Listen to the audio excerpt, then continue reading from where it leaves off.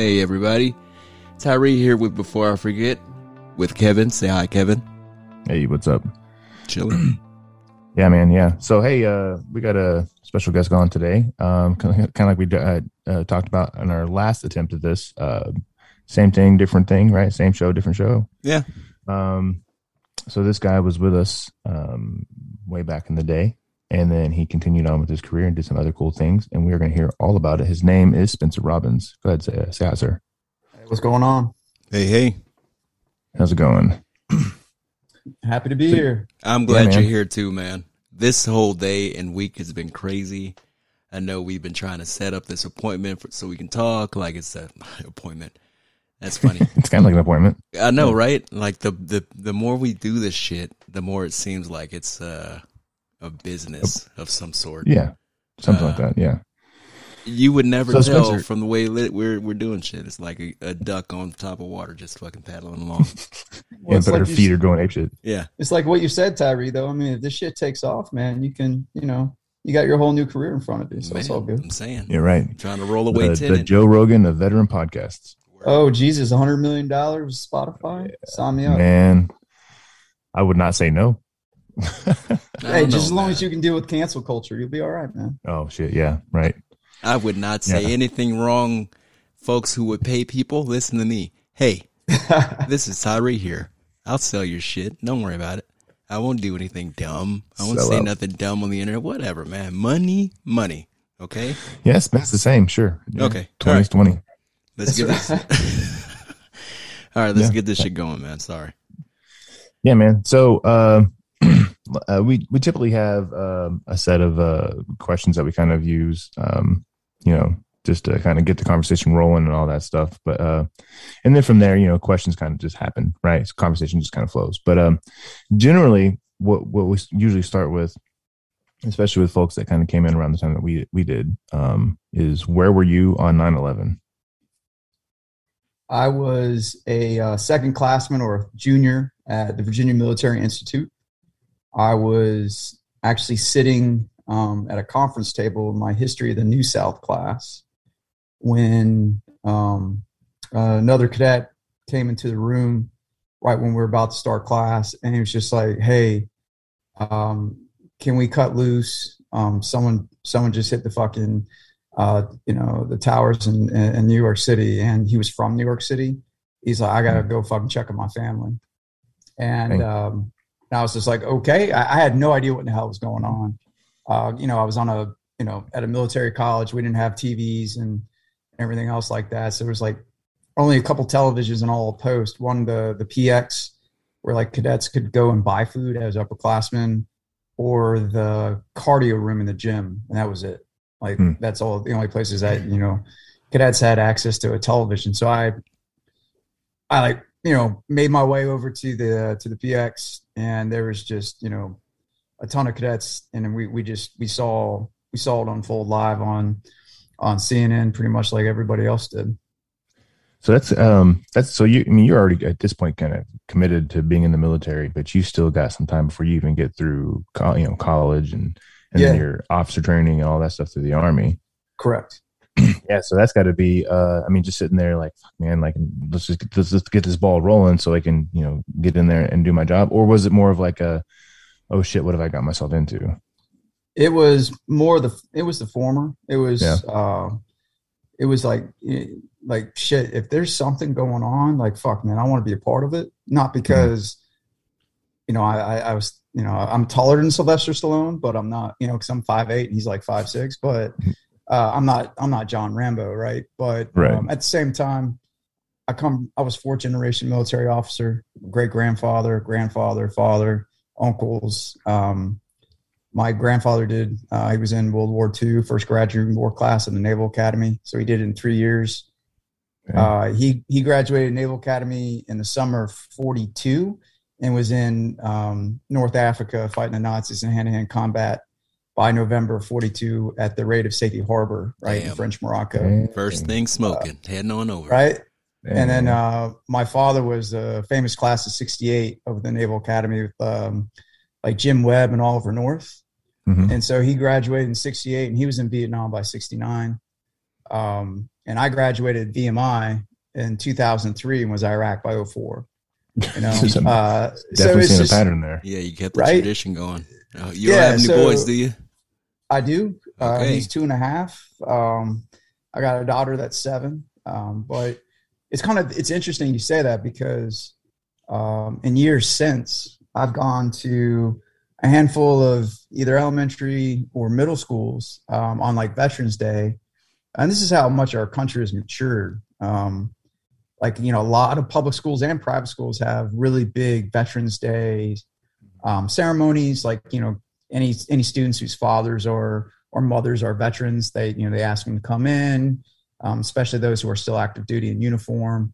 And they have, you know, one, like my best friend, his kids went to this, you know, really nice private school that was elementary and middle school. And I mean, they'd have us, you know, in the assembly hall, and they'd do performances, very patriotic. And then we'd go visit classrooms and talk to kids. You know, I've also sat on like veterans panels at schools, and kids just ask you all, you know, a whole bunch of questions. You tell some stories. But I always tell that, like, hey, you know, this is my family lineage, and my family's nothing special, right? I mean, there's a litany of families that have people who have served in multiple generations. But it's funny that when I, you know, tell them about my grandfather, father, and myself, specific to combat, not necessarily just serving in the military, you know, I stop and ask, I'm like, do you guys see a pattern? And to see the kids' faces, like, you gotta be kidding me. I'm like, yeah. Like, whether you like it or not, and whether you believe in the politics or whatever, like our country's always in some shit every 10 to 20 years. Right. And that it's not, it's just historical patterns. Yeah. So with that, I was never asking for it. I went to a military college because I know I needed that structure and discipline to graduate. I liked girls and alcohol too much in high school. And I mean, it was just one of those things where I was like, hey, if I went to a regular university or state school, I would be 40 pounds overweight and flunked out after my freshman year. I just knew that. So yeah, right. No, I understand that. Yeah. I got a question. Let me ask you a question. All right. So it's more of a foregone conclusion that you're going to join the military. What do you think you would have done if you hadn't joined? That's a really good question, because it was not a foregone conclusion I was going to join the military. I actually did not sign my Army contract until the week of the invasion in March of 2003, right before 2 months before I graduated college at a military school. I had childhood cancer as a teenager twice. And so I couldn't get a fucking waiver for any branch of the service. That's why I didn't even attempt to get into the Naval Academy or West Point, because I didn't meet any federal standards to get commissioned. I got medically rejected to VMI and the Citadel, the only 2 colleges I applied to. And then the superintendent at VMI actually overturned my medical deferment. I ended up going to VMI on full scholarship, thank goodness. So my whole cadetship at VMI, I was trying like hell to get a medical waiver to actually just get into the service. But the Army colonel that was head of the Army Department at the Virginia Military Institute, his name is Colonel Fassenhammer, Special Forces colonel, who actually is now deceased. But, you know, scary guy, you know, but at the same time, he knew the Army head doc, a guy named Colonel Dunn at the time. And so the commandant of VMI at the time, he was former Ranger Battalion colonel, and he was just like, hey, Robbins, go down to Kilbourne Hall, see Colonel Fassenhammer. He might be able to hook you up. So I went down and talked to Colonel Fassenhammer, and he was just like, hey, you sign on the dotted line and you switch your Marine Corps affiliation to Army. He was just like, I can't promise you anything, but I will guarantee you that Dr. Dunn himself will review your case. 2 months later, I had my medical waiver, and then I was cutting weight. I was a college boxer.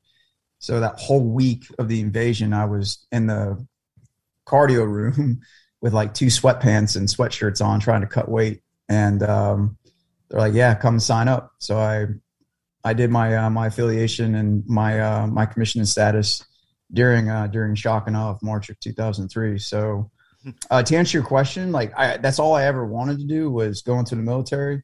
I knew I wouldn't make it a career. So I never really got that far of what I would do. I would either be, I thought heavily about law enforcement. A lot of people are like, well, hey, law enforcement's a lot like the military. So I was actually interviewing at the one of the counties for, after if they were to take me, I'd be able to intern there after the academy and then start there. So I was heavily thinking about police force. And outside of that, I was just like, if anything else, I was a history major in college. So there could always be a high school history teacher out there, You had. So what are you doing now? I am an IT software salesman. Okay. I do federal IT sales. So for a cybersecurity company. Wow. That's a little bit different than military, law enforcement, and history teacher, but it is. Yeah. A lot of people find my history stories really, really fucking boring. So yeah, who knows? Man, I think there's a lot of people, man. A lot of people tend to find history really boring, and I don't understand it, man. And history is fucking rad. I think so. That shit's fucking great. But you want to know what? I've had plenty of wonderful history teachers in school and then professors in college, but I've also had the exact same amount of boring ones. Yeah. So it's one of those things where we all had those, I hope people had educators in school at some point in their life that got them really fired up or passionate about a subject, whatever that subject is. Mm-hmm. And I grew up, in a military family, moved around a lot. But right when I was like in 4th and 5th grade, we lived in Pensacola, Florida, and they did archaeological digs around our house. I lived 4 houses down from Fort Barrancas, where Geronimo was held at one point. So, I mean, I just caught that. I caught that fever. There was so much history in that area. And I just had a lot of access to it, and I could never get rid of that bug as a kid. And I was very fortunate. I had educators all throughout my childhood and then also my college years that just really kept it interesting for me. And that was the only way I was going to graduate college on time as well. So, you gotta pick and choose what you're good at. So. Right on. So let's take it back a little bit. So you're at VMI, and while you're there, you become friends with or acquaintances with or whatever y'all were with somebody we've already had on the show. Yeah. Warren Westling. Yep. Yeah. Warren, he was a year ahead of me. So, and also in a different company. He was in Gulf Company. I was in Echo Company, and they do it by height for parades. So, the first one out the arch out of Jackson Arch was Alpha Company. And the 1st battalion, it was A through D, Alpha through Delta. And then 2nd battalion was Echo through Hotel. And then you had Band Company. So Alpha was always the tallest, and Hotel was always the tallest because the first company and the last company were pretty much the same height. Mm-hmm. So if you're looking at it from a spectator's view of the parade deck, you had your 2 tallest at the ends and then the 2 shortest in the middle. And the 2 shortest companies were Delta and Echo, and I was an Echo company. So Warren, a little bit taller than me. He was in Gulf, but he's also an upperclassman. So, he and I didn't get to know each other until like summer school one year because we're neither one of us the smartest fucking cats around. And needed, summer school to graduate on time. But I had a lot of really good friends in Gulf Company. So we just, knew each other by name, until upperclassmen, then, actually got to know each other a little bit. And then, seeing him passing, obviously in Iraq, and then also back when we were in Germany. So, yeah, good guy. Yeah, it's a pretty small army, man. That actually happened to me with a guy I went to high school with. He was a grade below me. And then I'm in Germany for about a year at this point, I guess. And coming up the stairs, I hear somebody say, downtown Schweinfurt. Somebody comes up, behind me and says, Kevin. I was like, nobody here knows me by that name. Who is this? I'm turning around, it's this dude. And then, we chatted for a little bit, ran into each other again in Kuwait. and then randomly in Iraq, and then randomly again back in Germany, and then randomly again when we were both out of the Army, both out of crazy. active duty. Yeah, I've run into VMI guys actually on mission, like on MSR Tampa, right? Mm-hmm. And then I was at my second tour. I was on FOB Liberty and picking up laundry, and I just heard a voice, and I stopped in my tracks. I turned around, and I remember the guy's name. He and I went to VMI together. I was like, "That's Keith fucking Heindel." And he turned around. He's like, "That's Spence fucking Robbins." And we hadn't seen each other in like 5 years. I was like, "Dude, we're both in a fucking laundry bin in Baghdad, Iraq. How crazy is that?" I was actually on R&R my second deployment, and I got an email on my AKO account from my best friend since I was 13. He's like, "Yeah, I just walked by your fucked up battalion." And I was just like, "Hey, dude, what's going on?" He's just like, "Yeah, come and get me, like, come and find me when you're back from R&R." And I actually saw his parents like a couple of days later at my R&R party, back home. And then, when I got back to Baghdad, my second tour, he and I, again, best friends since we were 13. There we are we'd meet up for chow every Sunday. He and I were both captains by that time, and he was like an HHC command.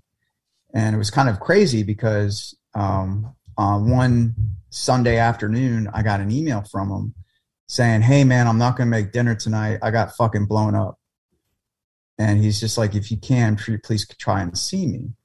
So I went by his headquarters, and there was all laid up, and he was out on mission. He, as an HAC commander, he just hopped in a vehicle, wanted to be out with his troops, and he actually called the IED right before it went off and bent a rifle over his leg, fucked him up pretty good. And he was married, newly married, not too long, and he's all right now.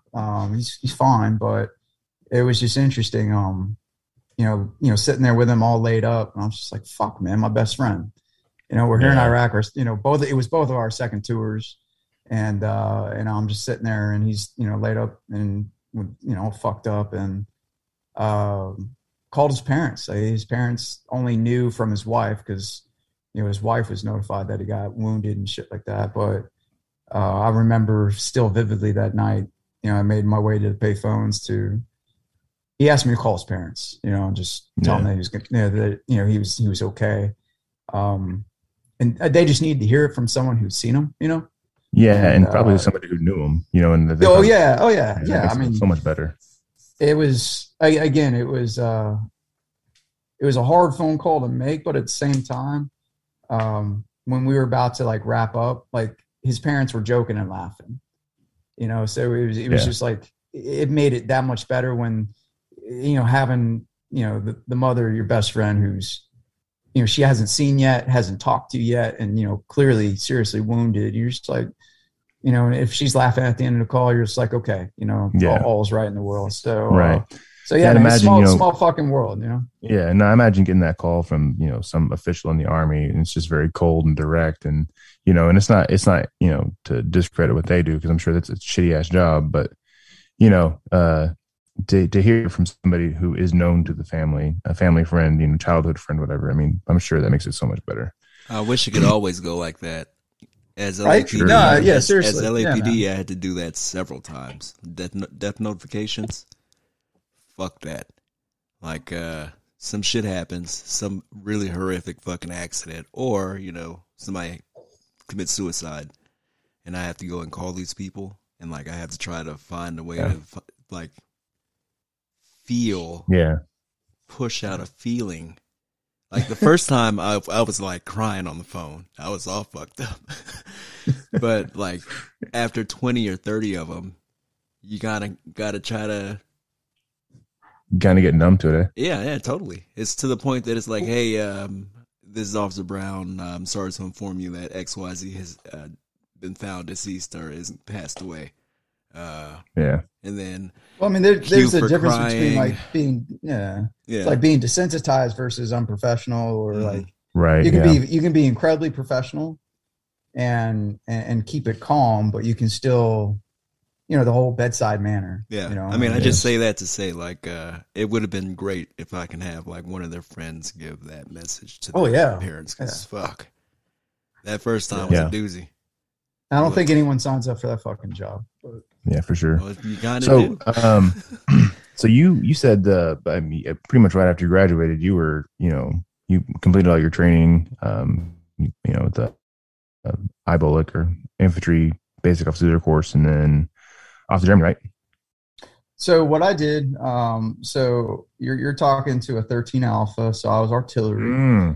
So bummer. Yeah, I know. It's just the king of battle. We put the balls where the queen wants them, right? That's You're right. That's the saying. God, that is so twisted. I know, right? I haven't heard that one.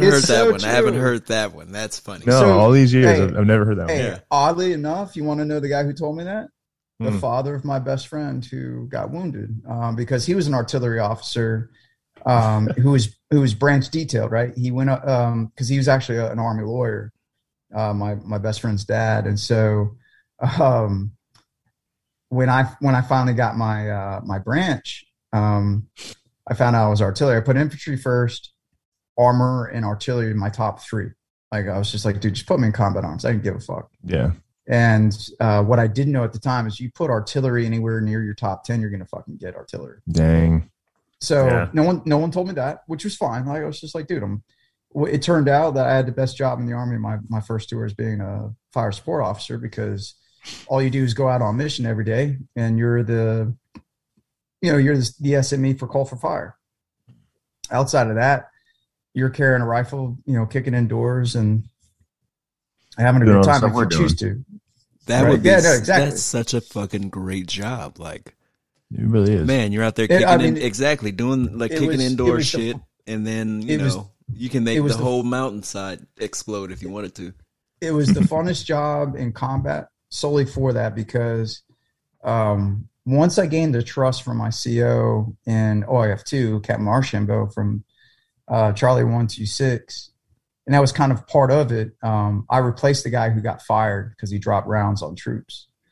And so when I got there halfway through the deployment, there's a lot of trust issues. Yeah. But Captain Archambault, very similar to Captain Rockefeller and Captain Marlin and Bravo and Alpha Company, smart as fuck, right? Just really, really smart guy. But around soldiers, he talked like a knuckle dragger, kept everyone interested, right?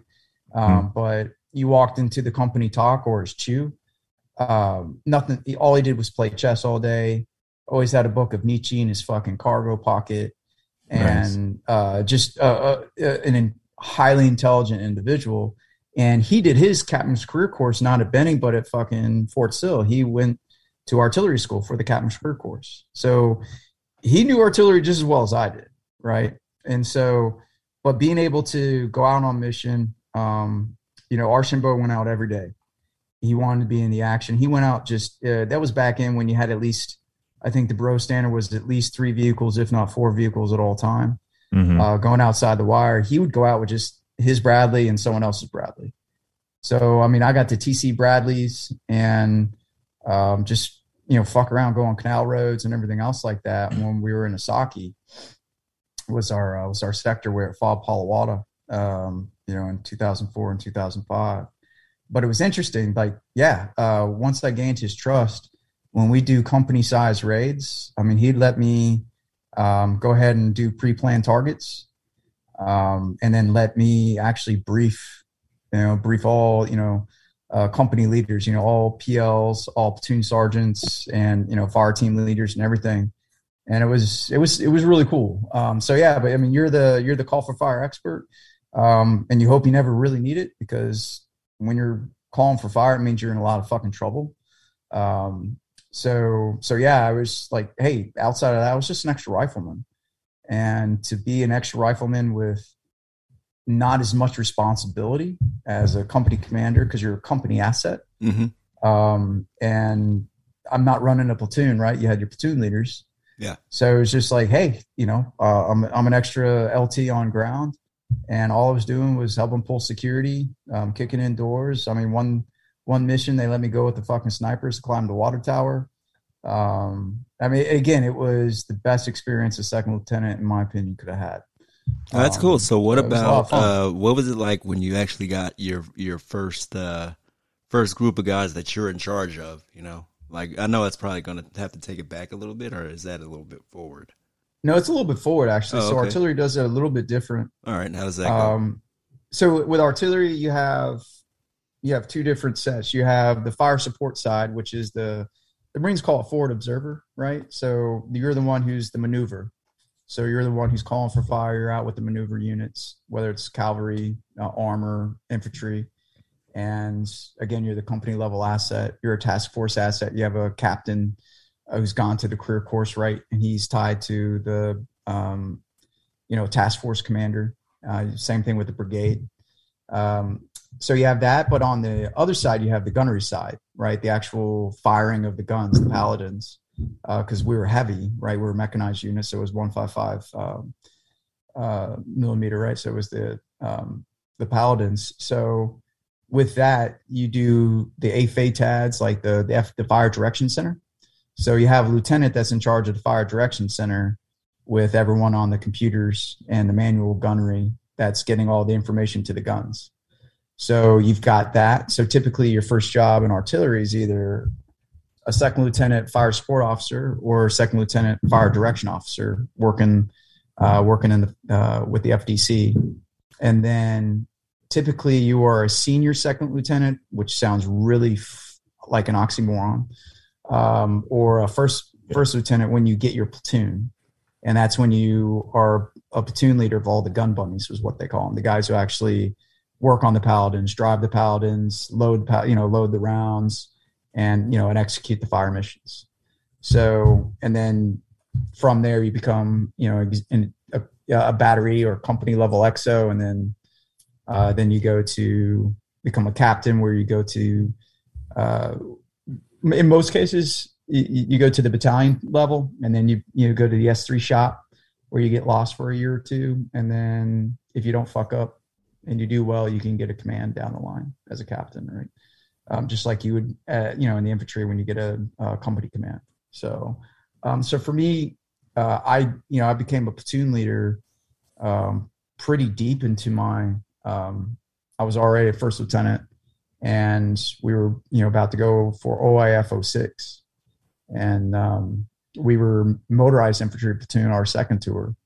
So it was kind of the same thing of what I did the first time around, except I had a platoon instead of kind of being an extra rifleman. And so that was having 25 guys under you, and certainly in a combat situation.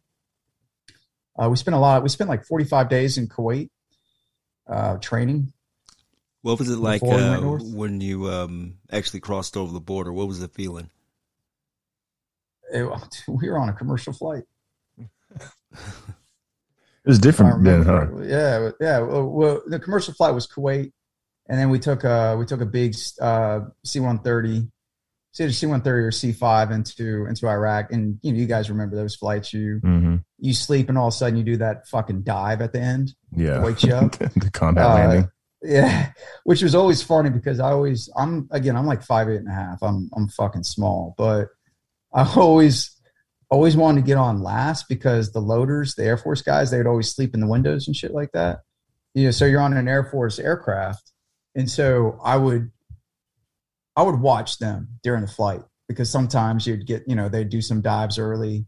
And so I'm just like, all right, if these guys wake up or if they start, looking nervous, then I know I need to be nervous. Right. So I would just get in the back and just, plop down, and I just watched the Air Force guys. And if they slept the whole time, then I felt completely at ease. So yeah, no, we flew in. So it wasn't like OIF2 when you guys first went crossing over with, barely even doors on Humvees and shit like that. So, because it's funny, I left Iraq from Palawada to get to Anaconda when we were all leaving. They all threw us in the back of a 5-ton that wasn't covered, and we just lied on our backs with our rifles. Hell yeah. I was like, this is the way to fucking do it. I was like, I'm going to get greased on my last fucking day. You United States Army. And this is the best we got. This is the best we got. They're like, hey guys, just lie down on top of each other. It's like, this is awesome. Crossing over my second deployment, there was no such thing. We didn't even take our own equipment. Like everything was already there. So it was just being passed on from unit to unit by that time. And it was, again, it was getting to Kuwait and then keeping everybody sharp because they hadn't even determined our sectors yet. So 126 was already there. They had deployed early. Mm-hmm. And so I was with 17 my second tour.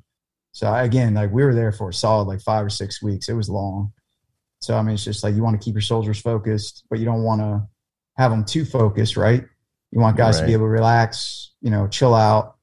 So we're just making sure guys were, getting in PT, making sure guys were still going over, six lanes, battle drills, keeping the weapons, everything maintenance, make sure everyone was calling home, writing home, whatever the case may be. What were what were your concerns for those troops while you were there? I'm sure it was their first deployment sometimes for a lot of those guys. Definitely it was yours. Or no, was it yours?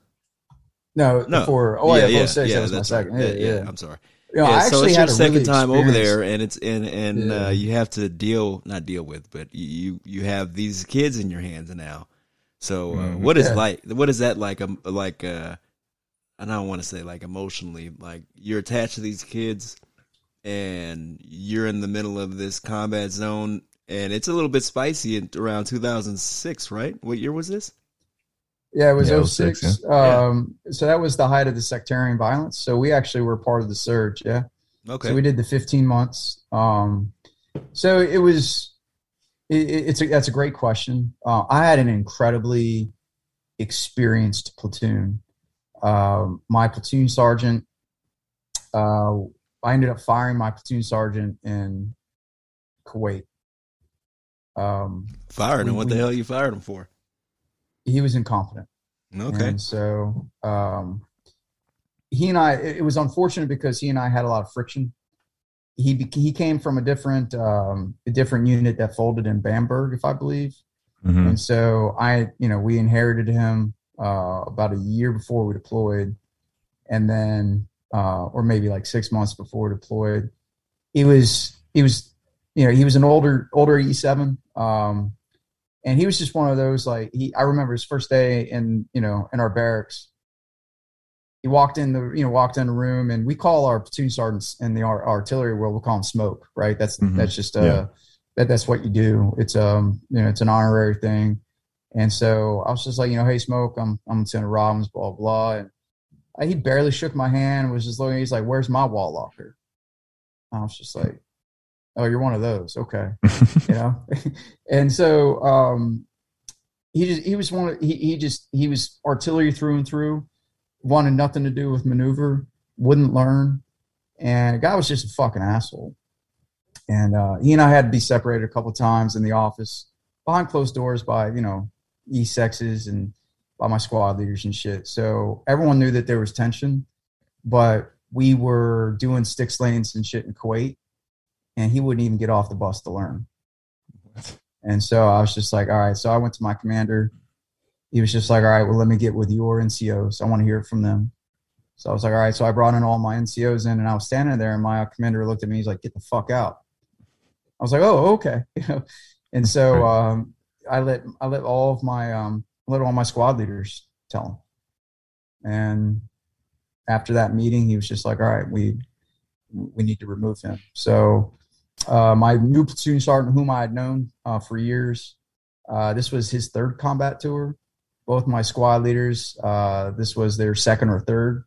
And even my gunner, he was prior service Marine before he re-enlisted in the Army. That was his third tour. And I think even my fire team leaders, it was either their second or third tour. So I had a lot of experience there. A lot of experienced platoon. But at the same time, and then there was others that were, 19, 20, 21 years old. And that's, again, I didn't worry about it too much because I had such an experienced NCO, NCOs in my platoon, and they were shit hot. They took such good care of those guys. Um, you know, the only things I really worried about was drugs because I had a couple soldiers piss hot before we deployed. Well, that's gonna Um, happen. I mean, yeah, yeah. I mean, you can fucking be out there with them every night, like babysitting them, and they're still gonna snort a line of coke somewhere. So I would really Yeah. wouldn't even worry about that so much. Like it's gonna happen. yeah. I mean, but you do worry about it for combat effectiveness. Oh yeah, And definitely that right, part. You know, I would hope that somebody from the platoon, if you saw me strung out on something, you'd be like, "Hey, man, Fix your shit.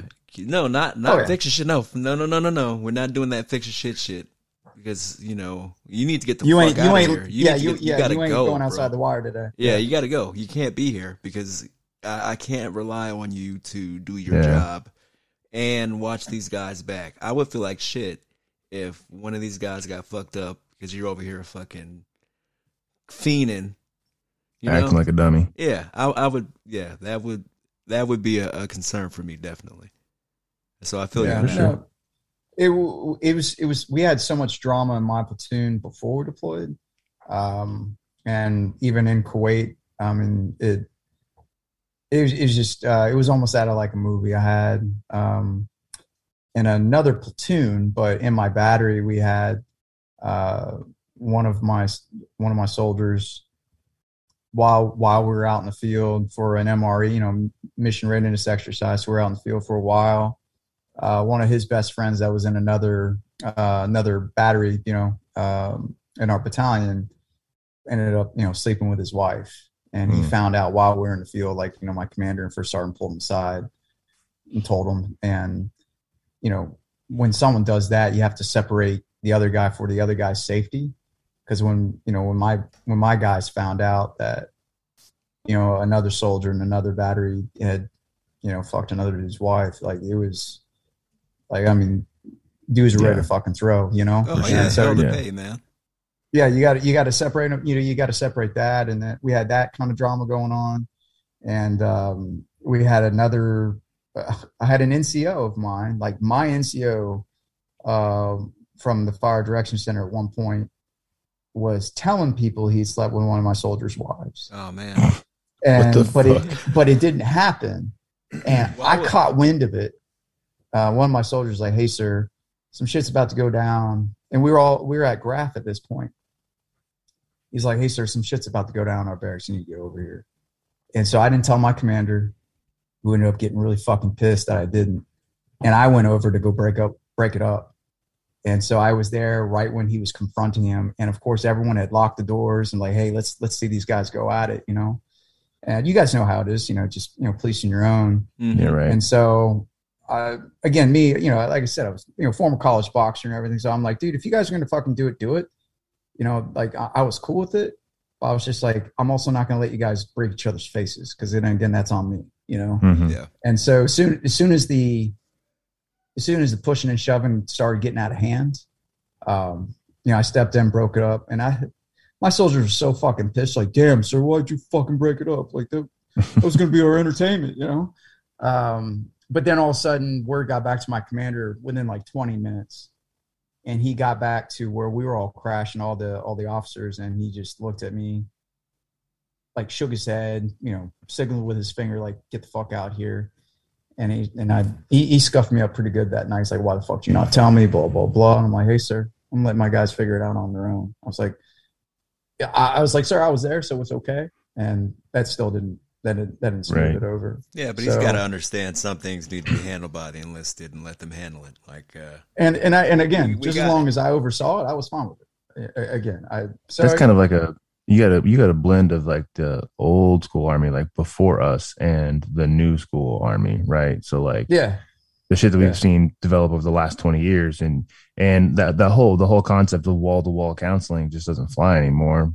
Sure as fuck not now, but even back then, you know what I mean, it was kind of a touchy subject. You had to make sure that your chain of command was all on board, otherwise you're gonna end up like you were, I guess. But I'm personally I'm down with it. Like, you know what I mean? Like if your soldiers, if they got problems, let them fucking fight it out. Obviously under the supervision. And once it's all said and done, you know what I'm saying? Somebody's bloodied. You know what I mean? The victor's been chosen or whatever the hell, and then problem fucking solved. If there's That's it. beef after that, nope. man, No. Typically, It's there done. not right? And Yeah, that's it's and that's in what it. Right. separates men. That's what separates men from women. Men like can punch each other in the face and go get a drink and be cool with it. Yeah. Women are going to fucking hold on to that for 50 years and never fucking forgive the other one, you know? So in most cases, it worked out and it was fine. And I was very much a fan of policing your own, keeping shit in house, especially with, when soldiers were getting in trouble. I was like, man, I don't want anyone from my platoon standing in front of a sergeant major. I don't even want them standing in front of a fucking first sergeant. I want them standing in front of my platoon sergeant. Because if it gets past that, then it's just like we start losing control of our own, keeping it at the platoon or company level was my preference always, because once shit starts going to battalion level, then your commander starts getting pissed. Like, hey man, why can't you control your troops? But so yeah, I was when we finally made it to Iraq, it was just like shit.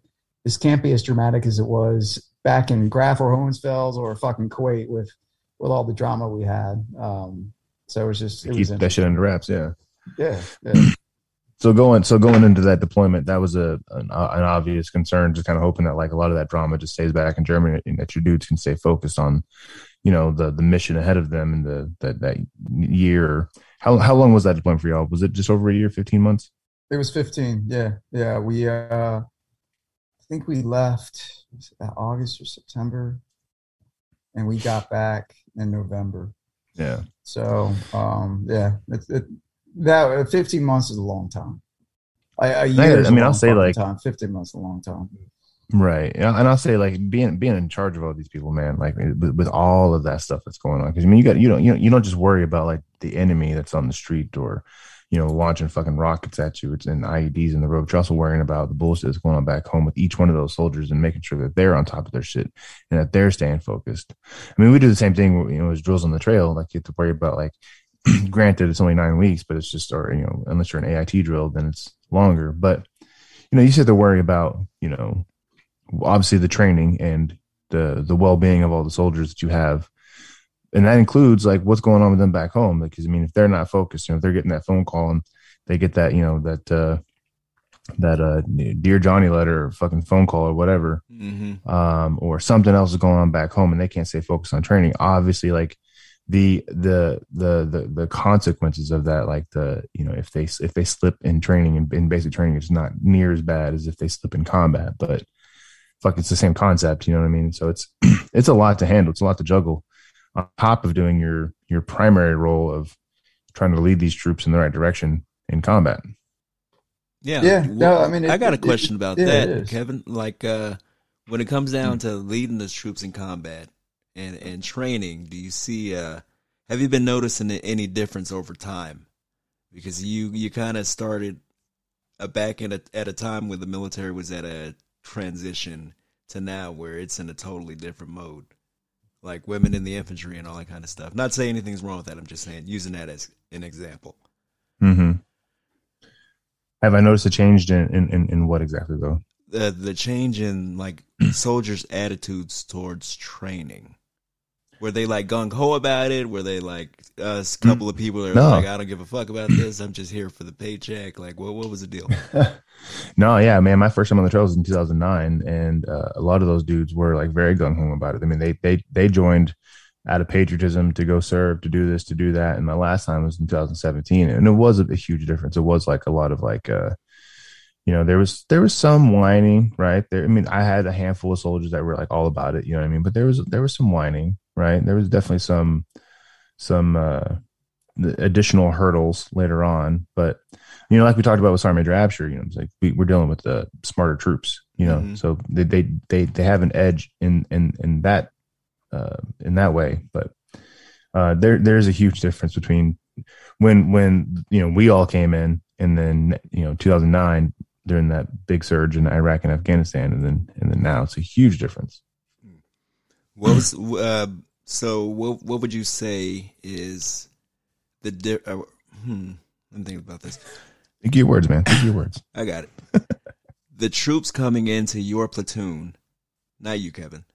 The right. You as an officer, the troops coming into your platoon, did you notice that, hey, these motherfuckers are sharp, or hey, like, man, these guys maybe shouldn't be here sometimes? Like, did you feel that the basic training they received was proper when you received them at your company or your platoon?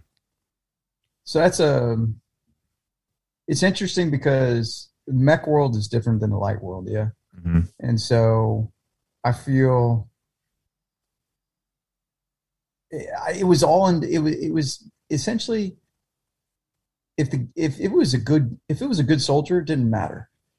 If these guys, whether they're, private, PF, 1, 2, or 3 or specialists, what I saw is when these guys would get there, even when I got to my, as a second lieutenant, what the fuck did I know? Right. Mm-hmm. But when it comes to their training, it's just like, hey, do you fall in line? Do you get with, do you follow what your NCOs are telling you? Again, are you fucking problem? Because with the Army, we make it simple, right? We try to make everything simple so that everyone's on the same page. And so it wasn't like, hey, you guys training fucking sucks. I'd hear the NCO say it all the time. Like, oh man, AIT's turning shit, blah, blah, blah. But I'm like, dude, I don't fucking know the difference. Like I wasn't enlisted. Right. So I don't know. But for what I saw both with Charlie 126 and with Charlie 17, the good soldiers always came through. Right. Mm-hmm. If they had the discipline, and if they had the desire to be good at what they were supposed to be doing, they did. And if they didn't, someone failed them along the way. But yeah, some of the best soldiers you have are not the brightest. And that was one of the few things that kind of pissed me off about what our brigade was doing at the time. They were like, every time someone got to E4, it was, hey, you got to get them ready for the boards, Right. And I was just like, guys, not everyone's meant to be an NCO. Oh man, that's absolutely 100% true. Like, and you can be a great specialist and a horrific NCO. You can be a great you can be a really good soldier and not a good NCO. Because to me, a good soldier, fucking follows orders and does things exactly how they're told and does it well and steps up, right? That's what a soldier does, and we're all soldiers in the Army. We're soldiers first. Yeah. But again, I had soldiers that were not fucking bright, but they would follow orders very well. They could accomplish tasks. Yeah. But you're like, hey, are you going to get them? Lead? Are these guys going to lead a squad? No, they're not. Right. So it felt like a force feeder system. Like, hey, This guy's got to be NCOs, got to be NCOs. Just like, no, let them be soldiers, man. And the ones that really want to be NCOs, show them the way. Give them the tools to be successful. There should be some kind of pathway for that, I think. Because you're right, though. Not every soldier is meant to be an NCO. Not every NCO needs to be an NCO. Like, some people just don't have that leadership ability. And I don't believe that, it's something that can be learned. I really don't, because I've met NCOs, people who are E7s. Matter of fact, E7s, and one that I know of in particular that's on the 8 list currently, who is an absolute moron, like no leadership ability. Jesus. No, man, I'm not gonna name his name. He don't listen to this shit anyway, but absolute fucking moron, right? And if he does, you just lost a listener, but okay. Yeah, right. Well, whoops.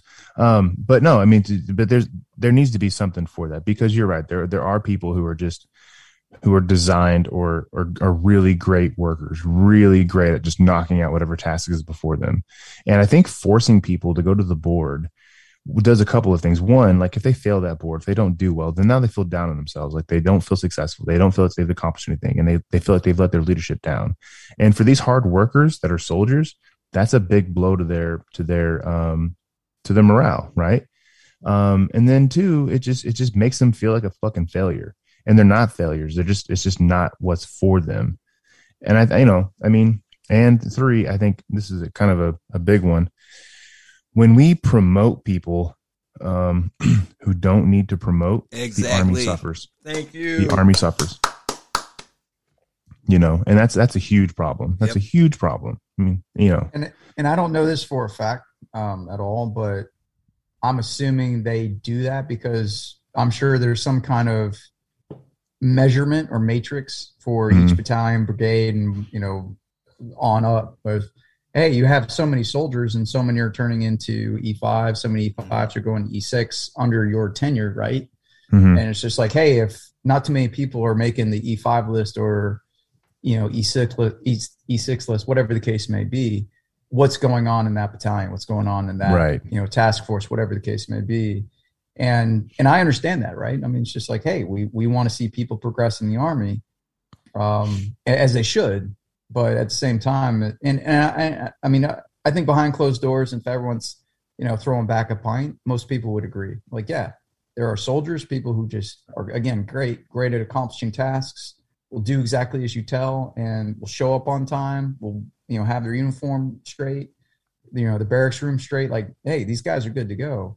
But when it comes to actually, you know, leading troops in combat or making, you know, leading troops in garrison, it's just like, shit, man.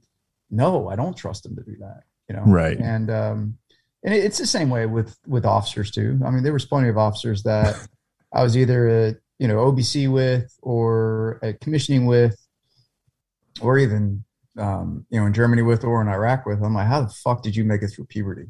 You know, I'm just like, you guys, I mean, there were some guys who are just like, holy shit, you know? How are you alive right now? Right. Well, I mean, and I'm not saying I was, you know, getting pinned fucking general or anything else like that. I was some amazing officer, but at the same time, you know, you get rated against against your peers, you know, same thing with NCOs. But it's just like, dude, man, some of these guys were idiots and other guys just didn't give a shit. And you're like, dude, if you don't give a shit, then why the fuck are you here? Yeah. You know, right. That was always my rub. With the officer corps is that pretty much as an officer, if you don't fuck up royally, you go from second lieutenant to first lieutenant to captain. Now, once you're a captain, and if you're a huge fuck up, you don't get command. You know, you don't get to become, you know, you don't get any, you know, good position in the, you know, in like the S2, S3 shop or anything like that, and you pretty much get phased out. But if anyone's being honest, like, you know, and again, that in combat too. I mean, I'm sure you guys had seen officers that were not up to snuff. I mean, we had, when I first got to Charlie 126, again, like I relieved the guy who got fired, and then when I got there, the PL for one of the platoons, he got fired, and I was his hooch mate for like a week, and then he got fucking pulled. And then his replacement was a guy I knew back in the rear detachment before I deployed. He lasted a month and he got injured. So, I mean, we had one platoon that had 3 different platoon leaders in one deployment. That's got to be fucking tough on the platoon sergeant and the troops and the soldiers, man, you know? Yeah. Like you get 3 different PLs, one gets fired, one gets hurt, and then you get, you know, your third one. It's just, you know, the turnover is pretty crazy. I know every platoon pretty much went through at least 1 or 2 platoon leaders just because of timing.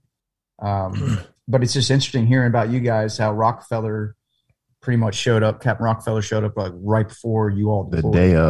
The day we deployed.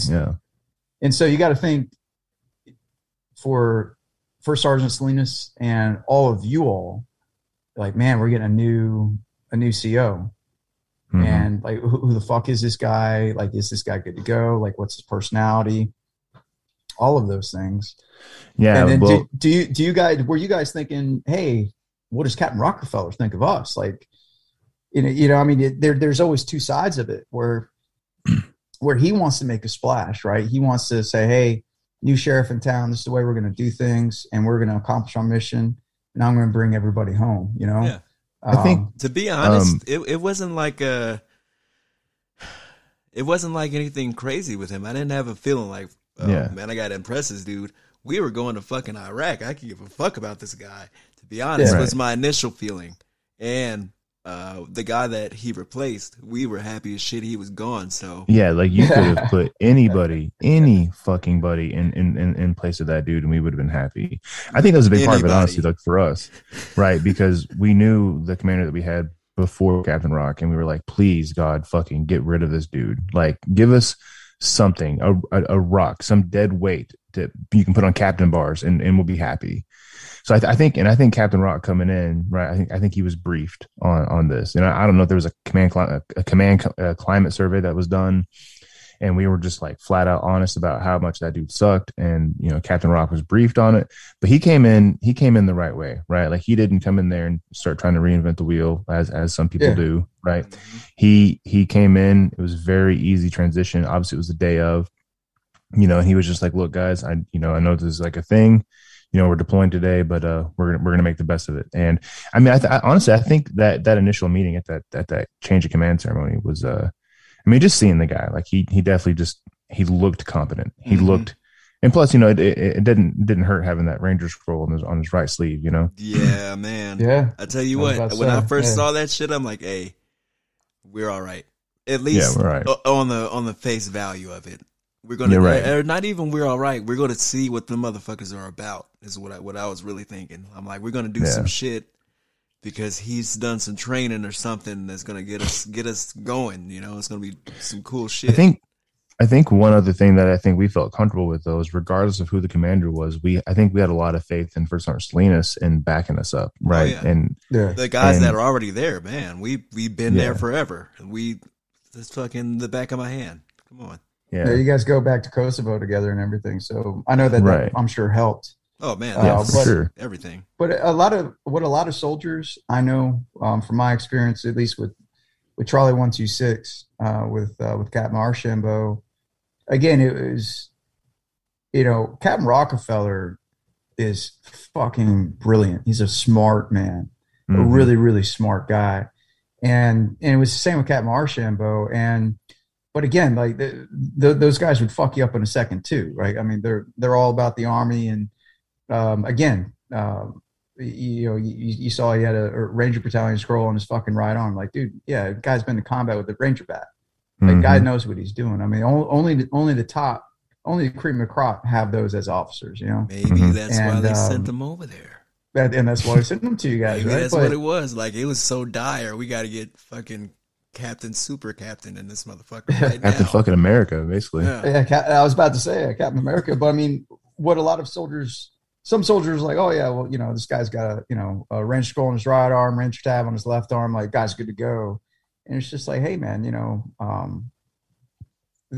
the intelligence really plays a part too. Yeah. And Rockefeller had it in spades. And I know every single officer that served under Rockefeller's tenure, was just, they all revered him, loved him, but they all respected him, because you can respect a guy and not like a guy. Right. But everyone, all the officers was just like, yeah, that guy's the smartest man in the room, but doesn't act like it.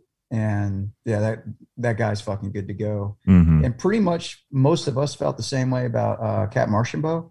He was just really hard on second lieutenants, intentionally. Right. And no one fucking told me that until I think like a month or two into my deployment, and I'm just like, what the fuck is this guy's problem with me?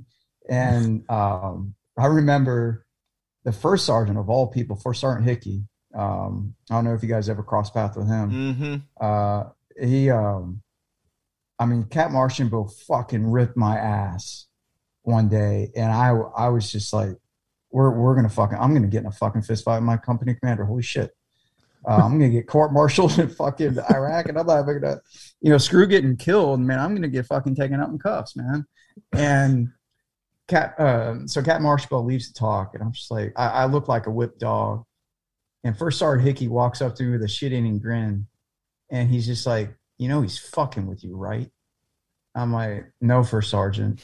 And he's just like, he yelled at you because he hasn't yelled at you yet, and he's pissed. He's pissed he hasn't gotten an opportunity to yell at you yet. So he just fucking made up a reason. He's like, you're fine. He's like, now get the fuck out of here. I was like, all right, First Sergeant. So So my first sergeant was my daddy, right? And man, you gotta love Top. He's always there, right? Yeah, it was just funny. But and again, like we had Captain Marshimbo, fucking shit hot. Our XO was lieutenant at the time. He ended up getting out Captain Montrose, who was the mortar platoon leader prior to coming over. Jeff Montrose? Jeff Montrose, yeah. Yeah, he was our PO also. He was second lieutenant PO for like right after Kosovo, right? Yeah, so we had him, and then we got Lieutenant Gunther, and then we got Lieutenant Westling. Yeah, dude, you guys had fucking talk about, dude. So we were actually super lucky with all of our fucking yes, super. And then we had a really good way to put it. Holy shit, man, that's we had. You guys know, you guys know Jeff Montrose's background, like before he got to you guys. He E6 over at Fort Bragg and went to officer. So where did he go to school? That I don't know where he went to school. I remember, because I remember he was the first lieutenant in my XO, and I'm like, dude, you look old as fuck, right? So here I am, 23 years old, butter bar, and I got this guy who looks like he's 40 as a first lieutenant, like completely balding and shit, which I am too now, but. Well, I was then too. I was just shaving my head, but right. Jeff didn't give a fuck. No, but, he did not. And again, he didn't. He was very unassuming. Quiet guy. But when I first got there, he talked to me, man, and he told me about hey, I lost 4 of my old soldiers with with that IED attack with the mortar platoon that got Colonel Allen fired. Right. That's what opened the door for Colonel Schott to come in and talk about a true leader, right? Colonel Schott. But he got second place at Best Ranger competition. Yep. Back when he was like he said he went to Ranger school when he was like an E4. Yep. But yeah, the guy was fucking solid, super smart. So he showed up to us. He showed up to us with his EIB, airborne Ranger tab. And like you said, older looking guy. And we're like, how's this guy fucking butter bar? So yeah, we learned assist. He made it to E6 at pretty much all at Bragg. He had, what was it? He had something, whatever they gave him for competing in the Best Ranger. He had a thing that he had up in display in his office. Was it a knife or a pistol? It was something, knife, pistol, something like that. I think the winners normally get pistols. So I don't. So his must have been a pistol. Yeah, I think he had a knife. But we're actually really hoping to have him on the show too. He's living in Germany, wrote a book about his experiences, he seems to be doing really smart well. Guy, just living the dream. Out super there, smart dude. I think one of my favorite memories of him, though. I think one of my favorite memories of him, though, is when he was still a second lieutenant. We were down at the arms room, and I don't know if weapons draw was going too slow or something, but he was just not having. He was pissed. And he smoked us all. He dropped us all there in the fucking hallway. And we're like, who is this officer trying to, to drop us? Like knowing he was an E6 prior to, just fucking 8 months ago or whatever it was. You know what I mean? Like what is going on with this? But like, we respected him enough and we understood where he was coming from. But he was a real good dude though. I would have been happy deploying with him too. Yeah. I mean, it was funny because I say funny because it's not a funny story at all, but interesting is a better way of putting it. So, I get out, I meet Charlie 126 out of Palawada, and it was on the outskirts. I don't know if you guys ever made it out there when you were deployed. So our sector was Asaki, which was even further out. So Palawada in 04 and 05 was the most mortar fob in all of Iraq. And it was Task Force 177. So we had a 177 company, Charlie Rock, and that was pretty much it. And then like Colonel Hubner and his staff. And so we didn't have a DFAC until right before we left. We had a rinky-dink gym. We got a gym before we got DFAC. We ate out of Mermites for the vast majority of our deployment, right? Priorities,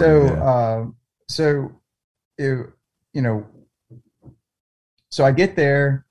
It was right after Baton Rouge, right? So we had a major offensive, and Archambault was there for like a month and a half, and then he took R&R. So me and Montrose went out with a bunch of vehicles, and we did we were meeting with the city mayor of Isaki, and so it was a city council meeting, which Cat Marchambault would normally attend, but Lieutenant Montrose was was acting CO, again, perfectly capable. Mm-hmm. And so it was me and Jeff sitting next to each other in the fucking meeting.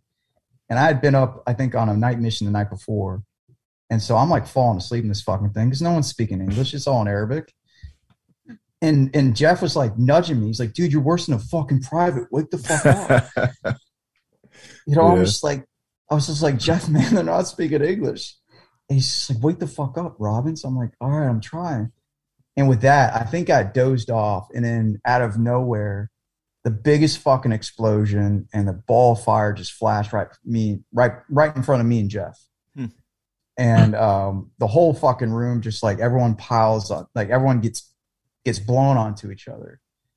And we're pushing Iraqis off of us and shit like that. And me and Jeff are like, oh fuck. And we go running out of the building. And we got hit by a V-bid. And took out the fucking Bradley that Connor was in. And so oddly enough, Jeff and I were like the first ones to get to the fucking blown up Bradley. And Connor was in there, and the driver had left his hatch open a little bit. And so he got shrapnel to the face.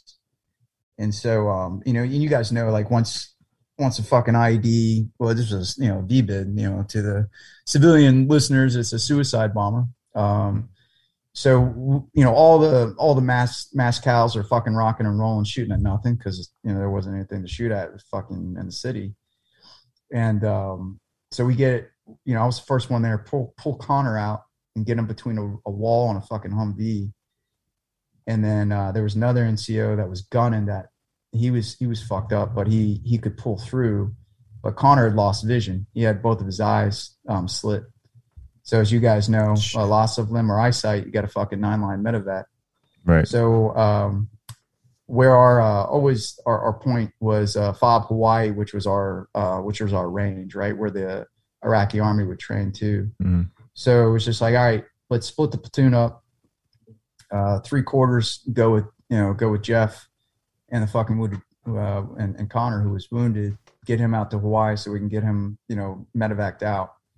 And then me and like 3 other guys stay behind with a fucked up Bradley and one Humvee to wait for QRF, who had already been fucking, alerted. And that was my first like mission out with Jeff. Was that fucking day? What a memorable one, right? And it's interesting because I was the fucking new guy at that point still, and that's how And we got back that night, long fucking day, and I remember. As soon as Jeff left and was getting Connor out, that's all you can think about, right? You're like, fuck, man. Because I remember I could hear him screaming over the fucking cruisers, just rocking and rolling. Because that's how I knew he was still in there. Because it's, the Bradley's, leaking fuel. That shit, it's a slow burn. And we had to stay with it because of all the fucking SINGARs and shit in there. So, So me and the 3 other guys, we had a wounded guy in the fucking Humvee and had him pouring like water over his face to help get all the shit out of his eyes. So we just pulled security around the fucking Bradley and, just taking a knee. And then that's when a fucking sandstorm picked up. And I remember that was like the first time when I was in Iraq and back in OIF 2, I was just like, dude, this is how it's going to fucking go down. I'm going to get greased out here because there's a fucking sandstorm. I can't see anything in front of me. I'm a fucking second lieutenant, don't know shit. And my XO just left me to go get a guy, 9-line out. And it was interesting. It was go time, man. It was all the training. It's time for all that shit to come to fruition now. Like it's time to go. You're in charge. And it never came. And I was just like, dude, we're so fucking vulnerable right now. If these guys had their act together, mm-hmm. They could have gotten an officer and a couple other soldiers, because in the middle of a sandstorm and everything, but it didn't happen. And you want to talk about an actual and I'm laughing to myself, but an actual wake up call, right? You say that because you were napping. and then the shit just happens, and it's just fucking mass chaos like immediately. It's just that's a lot to deal with in those.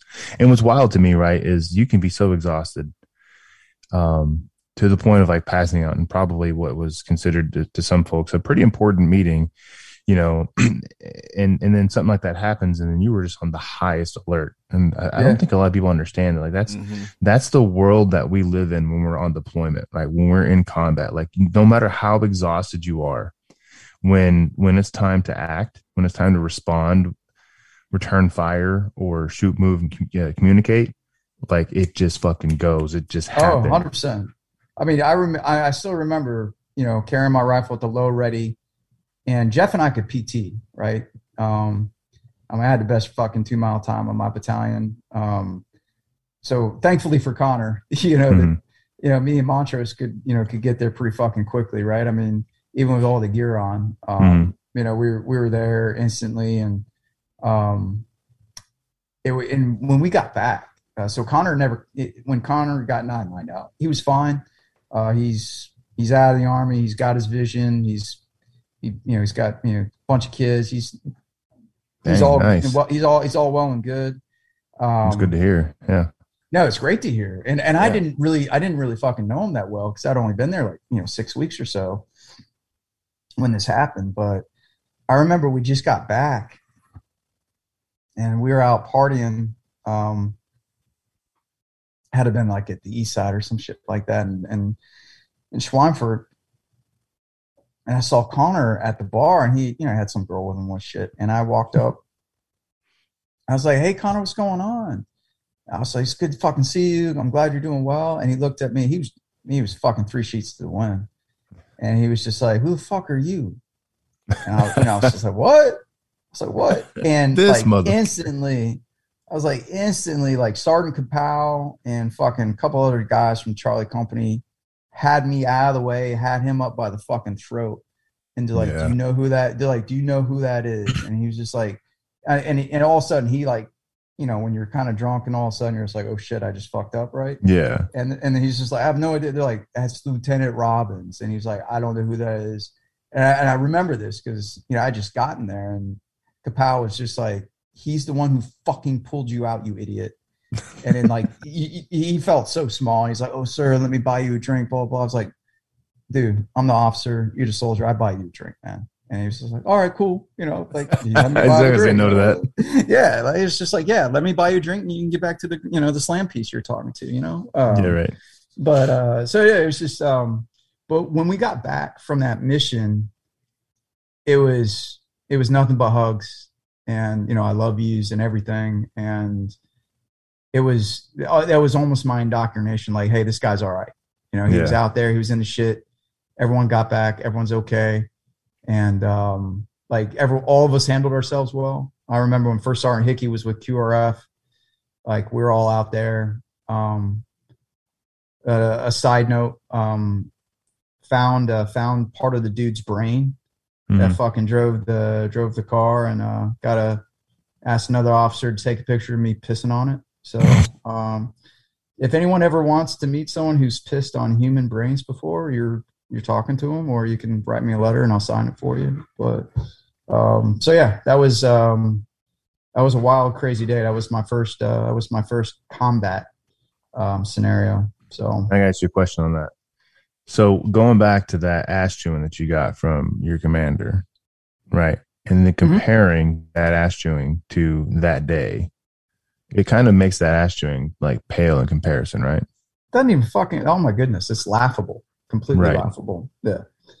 Just, I mean, that is days like that, or other times on what you guys went through in your tour, what I went through in OIF2 with Charlie Rock, or in my second tour, it really put shit in perspective.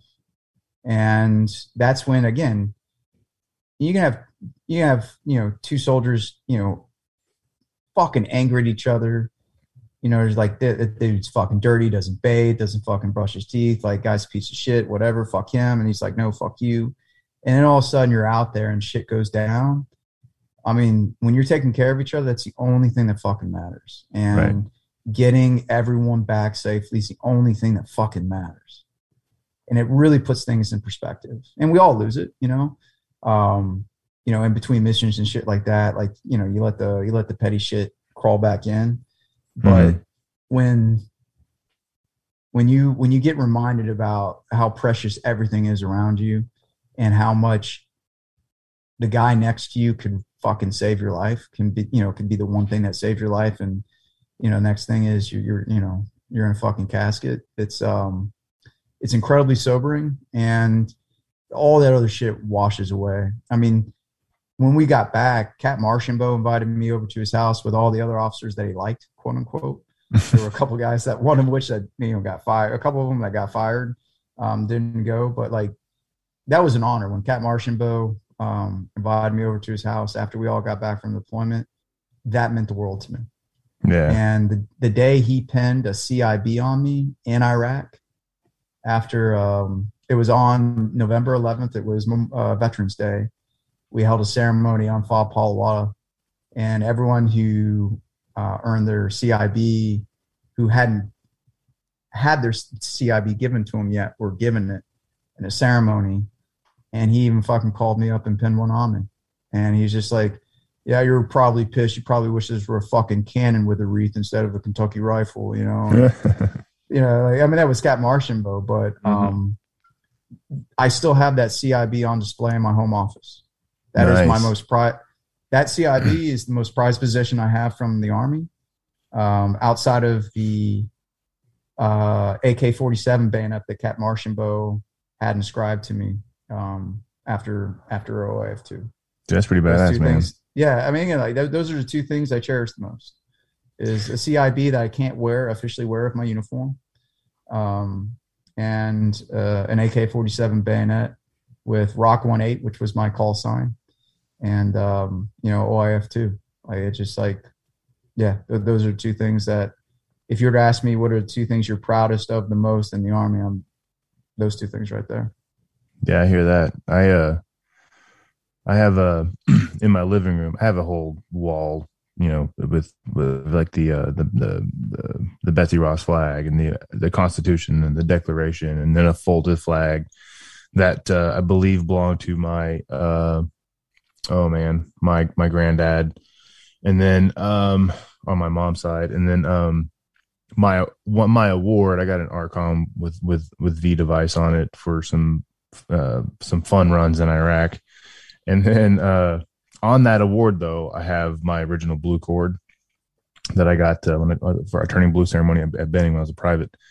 That one, and my cross rifles and my original cross rifles when I was a private, and then obviously my CIB. Like those kind of fall. Like those are my things. Yeah, those are the things that, like, don't touch that. You know what I mean? Like get away from that. Yeah. You can look at it, don't touch. Kevin, I still got my CIB.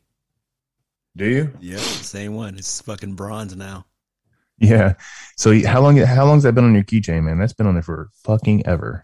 Since 2000, or wait, the same since 2005. I got a car when I got back, or I used my mom's car when I got back. So I threw it on the keychain, and there it was.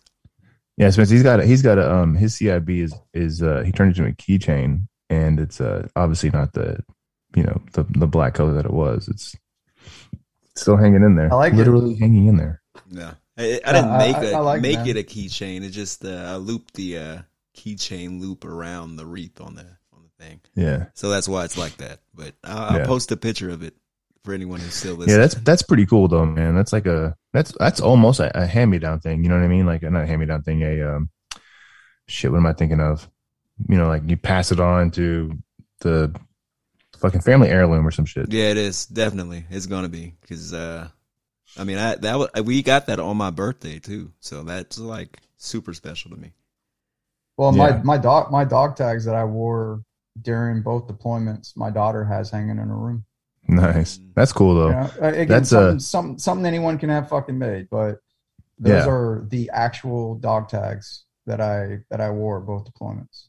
That's one thing that I'm super jealous of all the folks that, all you folks that got kids and shit. Like you got those things that you can pass that down to.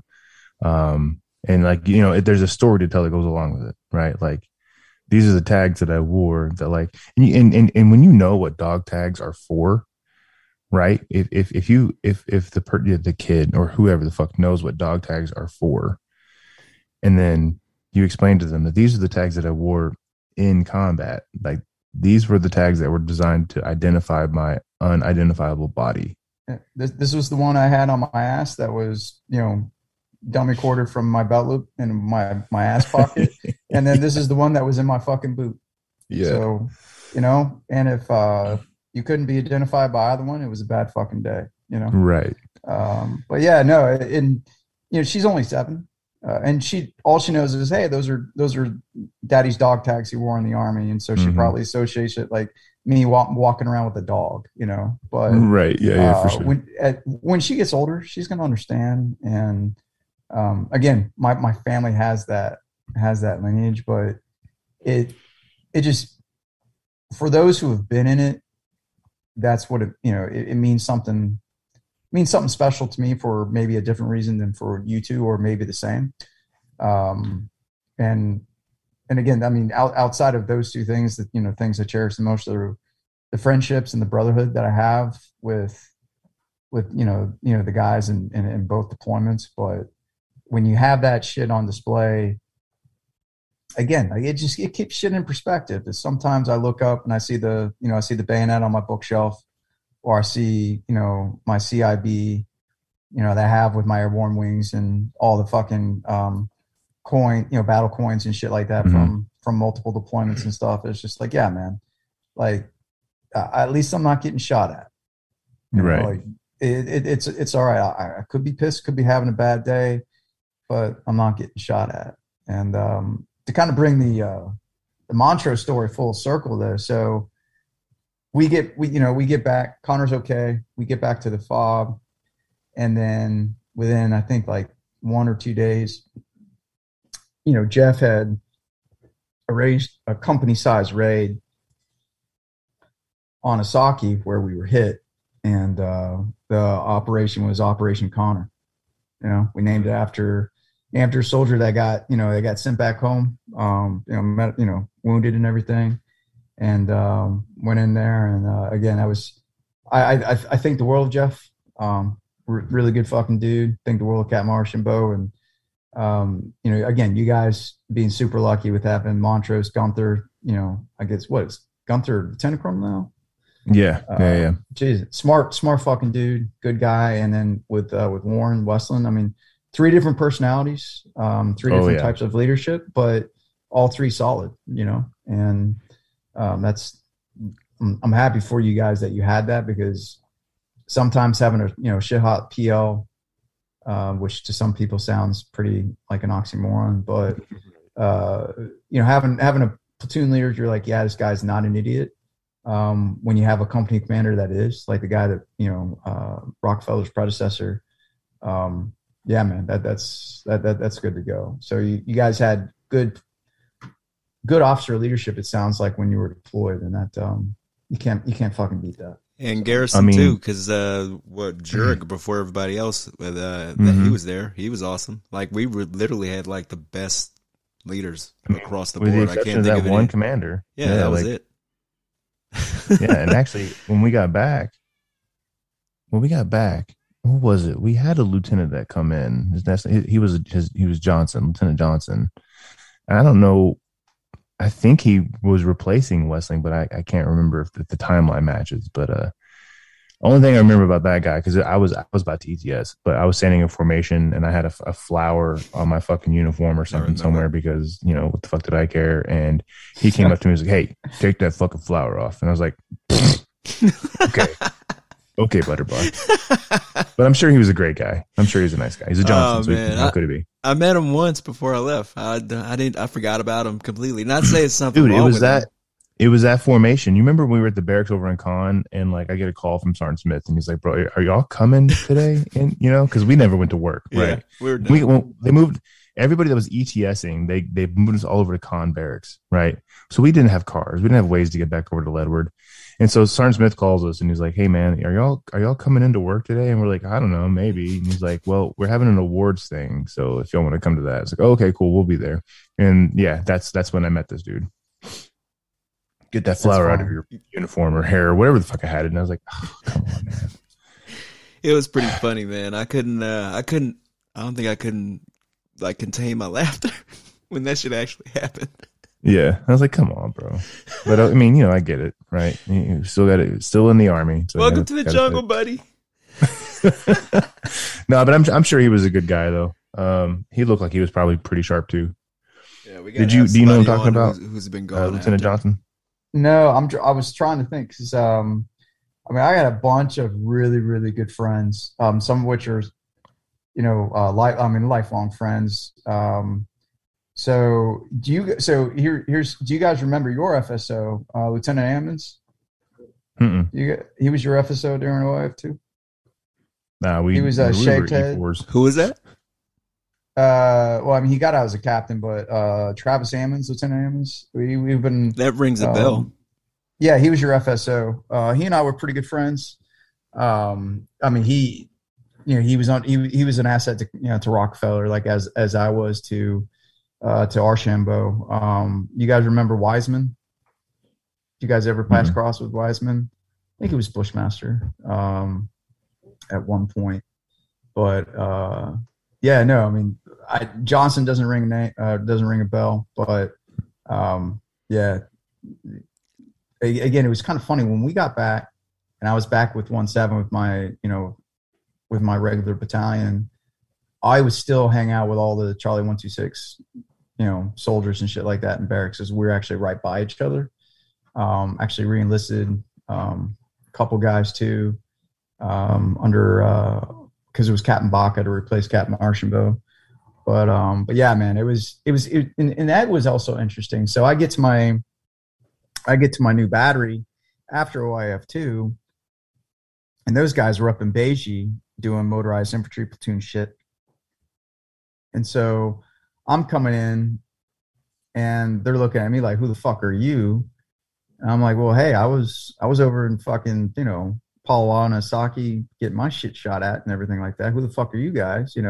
Like, "Oh, we're over in Beiji getting fucking shot at," And so it was funny. Contest. Yeah, and that's all it was. After OIF 2, all it was just like, hey, even when I deployed my interpreter for my platoon, great guy, when he found out where I was in OIF 2, he's like, "Oh, LT, you've seen some shit." I'm like, "How the fuck do you know?" Like, I mean, even the interpreters were fucking measuring their dick sizes. It was crazy. So that's wild. And I fell prey to it, with when I meet guys, I'd be like, "Where were you at?" "Oh, you guys didn't see a lot. You didn't see a lot of shit." So what the fuck are you? It's a thing, man. And it is stupid as fuck. And I would be the first to admit it. Now that I'm a little older and a little bit more mature.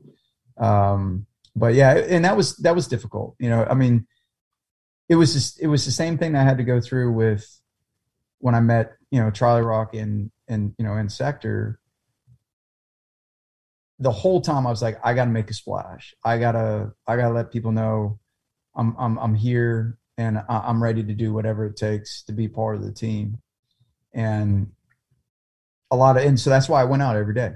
I jump on any platoon. If Captain Archambault, sometimes he'd jump on with platoons. Captain Archambault was the type though, like if you weren't ready, he just fucking left you behind. I found out the hard way when I was supposed to go on mission with him, and I fucking showed up and like, yeah, he left already. I was just like, SP is not for another 10 minutes. Like, yeah, he really wanted to get the fuck out of here. I was like, God damn it. So I would go out with every platoon I could. And that's how I made my name and got to know all the soldiers and all the different platoons, was just going out on missions, setting up OPs. Any company size raid, I'd go with different platoons purposely just to see how the different platoons operated, different platoon sergeants and everything. And it was, again, best job in the Army, being an FSO in combat, because you have that flexibility if your leadership's cool. And it was awesome. But that was one of the harder things coming back and getting with a new unit, was you're starting from scratch and you're like, fuck, man. And your old guys are just right across the street. Like, man, I wish I was with those guys, because I don't have to prove myself or anything like that. So that's kind of seems to be the thing with the with the military anyway. Like you change units, got to prove yourself again, right? Change units, got to prove yourself again. Get out of the army, got to prove yourself all over again from the bottom. You know what I mean? Because that resume doesn't carry over. It doesn't matter really what's on your uniform or what's on your DD 214 or what's on your dress uniform, what ribbons you've got. Like now you're here and you got to prove yourself. I mean, unless you got one of those names that just like, you know, precedes you, right? Like one of those big time names. But yeah, I mean, and that was one of the things I liked about with Archambault. He never wore any of his shit.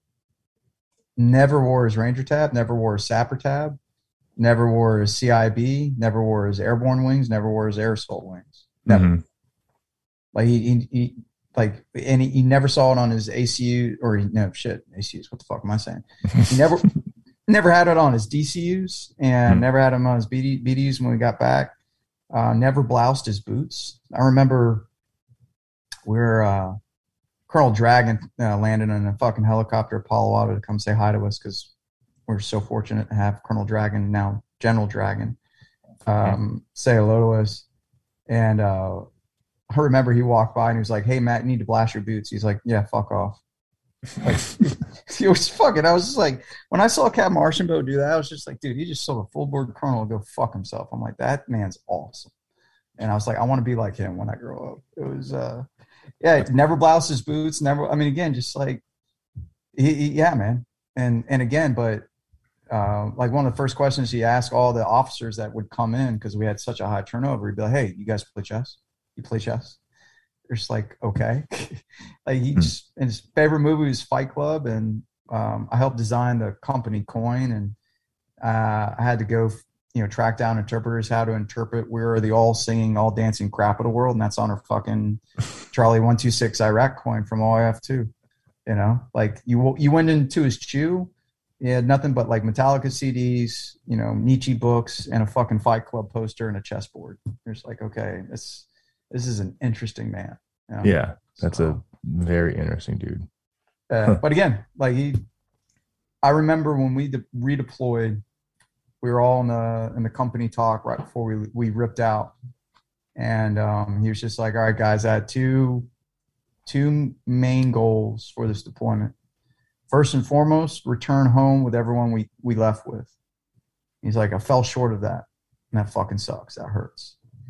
He's like, "Number two, we leave our sphere of influence, our sector, a little bit better than how we inherited." He's like, "I know for a fact we did that." So it's just like, let's get the fuck out of here. Let's go home.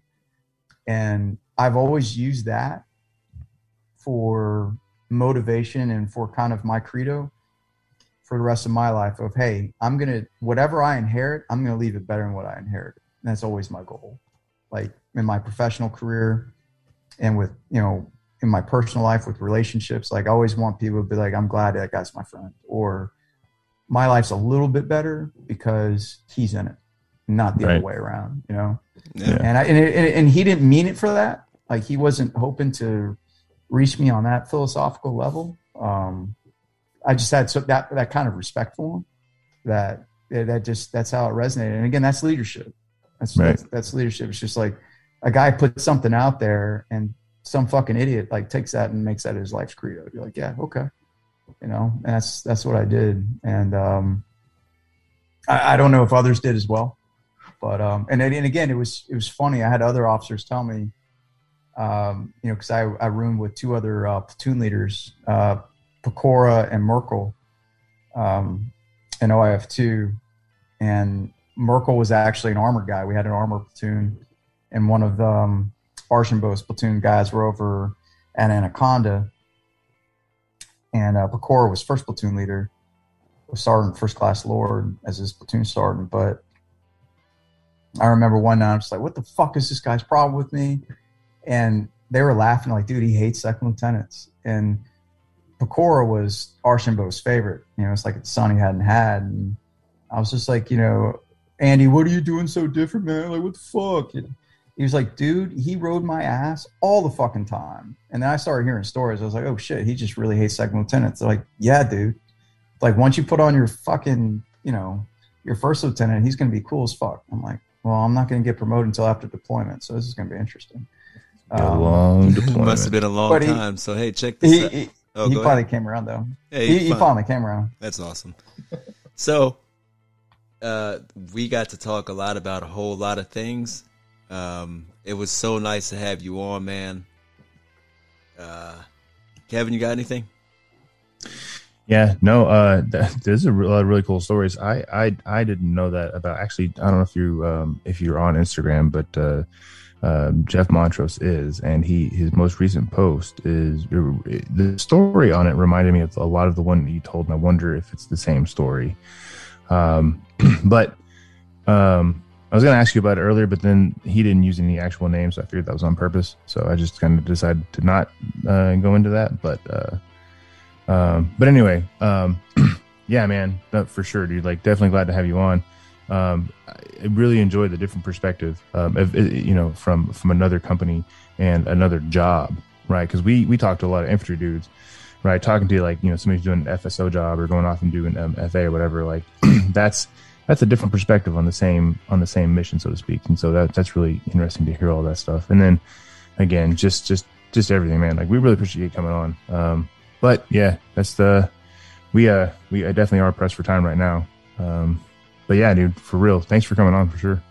No, you guys have an awesome podcast. I've enjoyed listening to it, and I asked you guys to come on, right? So thank you for giving me the time, especially as an artillery guy. But keep doing what you guys are doing. I love the show. I'm a fan, and to all the Blue Spaders that are out there listening, I hope all you brothers are doing well. And if anything I can wish upon you is that you find inner peace and that you go after it for whatever time you have left here. And again, thank you so much, guys. I've really enjoyed it. And amen to all that, man. Looking forward to hearing the rest of your second season. But again, thank you very much. It's been an absolute pleasure. Hell yeah, man. All right, thanks for coming on, and thanks to everyone for listening. Please continue to listen to our show. Share it, like I always ask. And we'll get more guests on here that you guys want to hear. And the end. Thank you. And continue to listen to Before I Forget.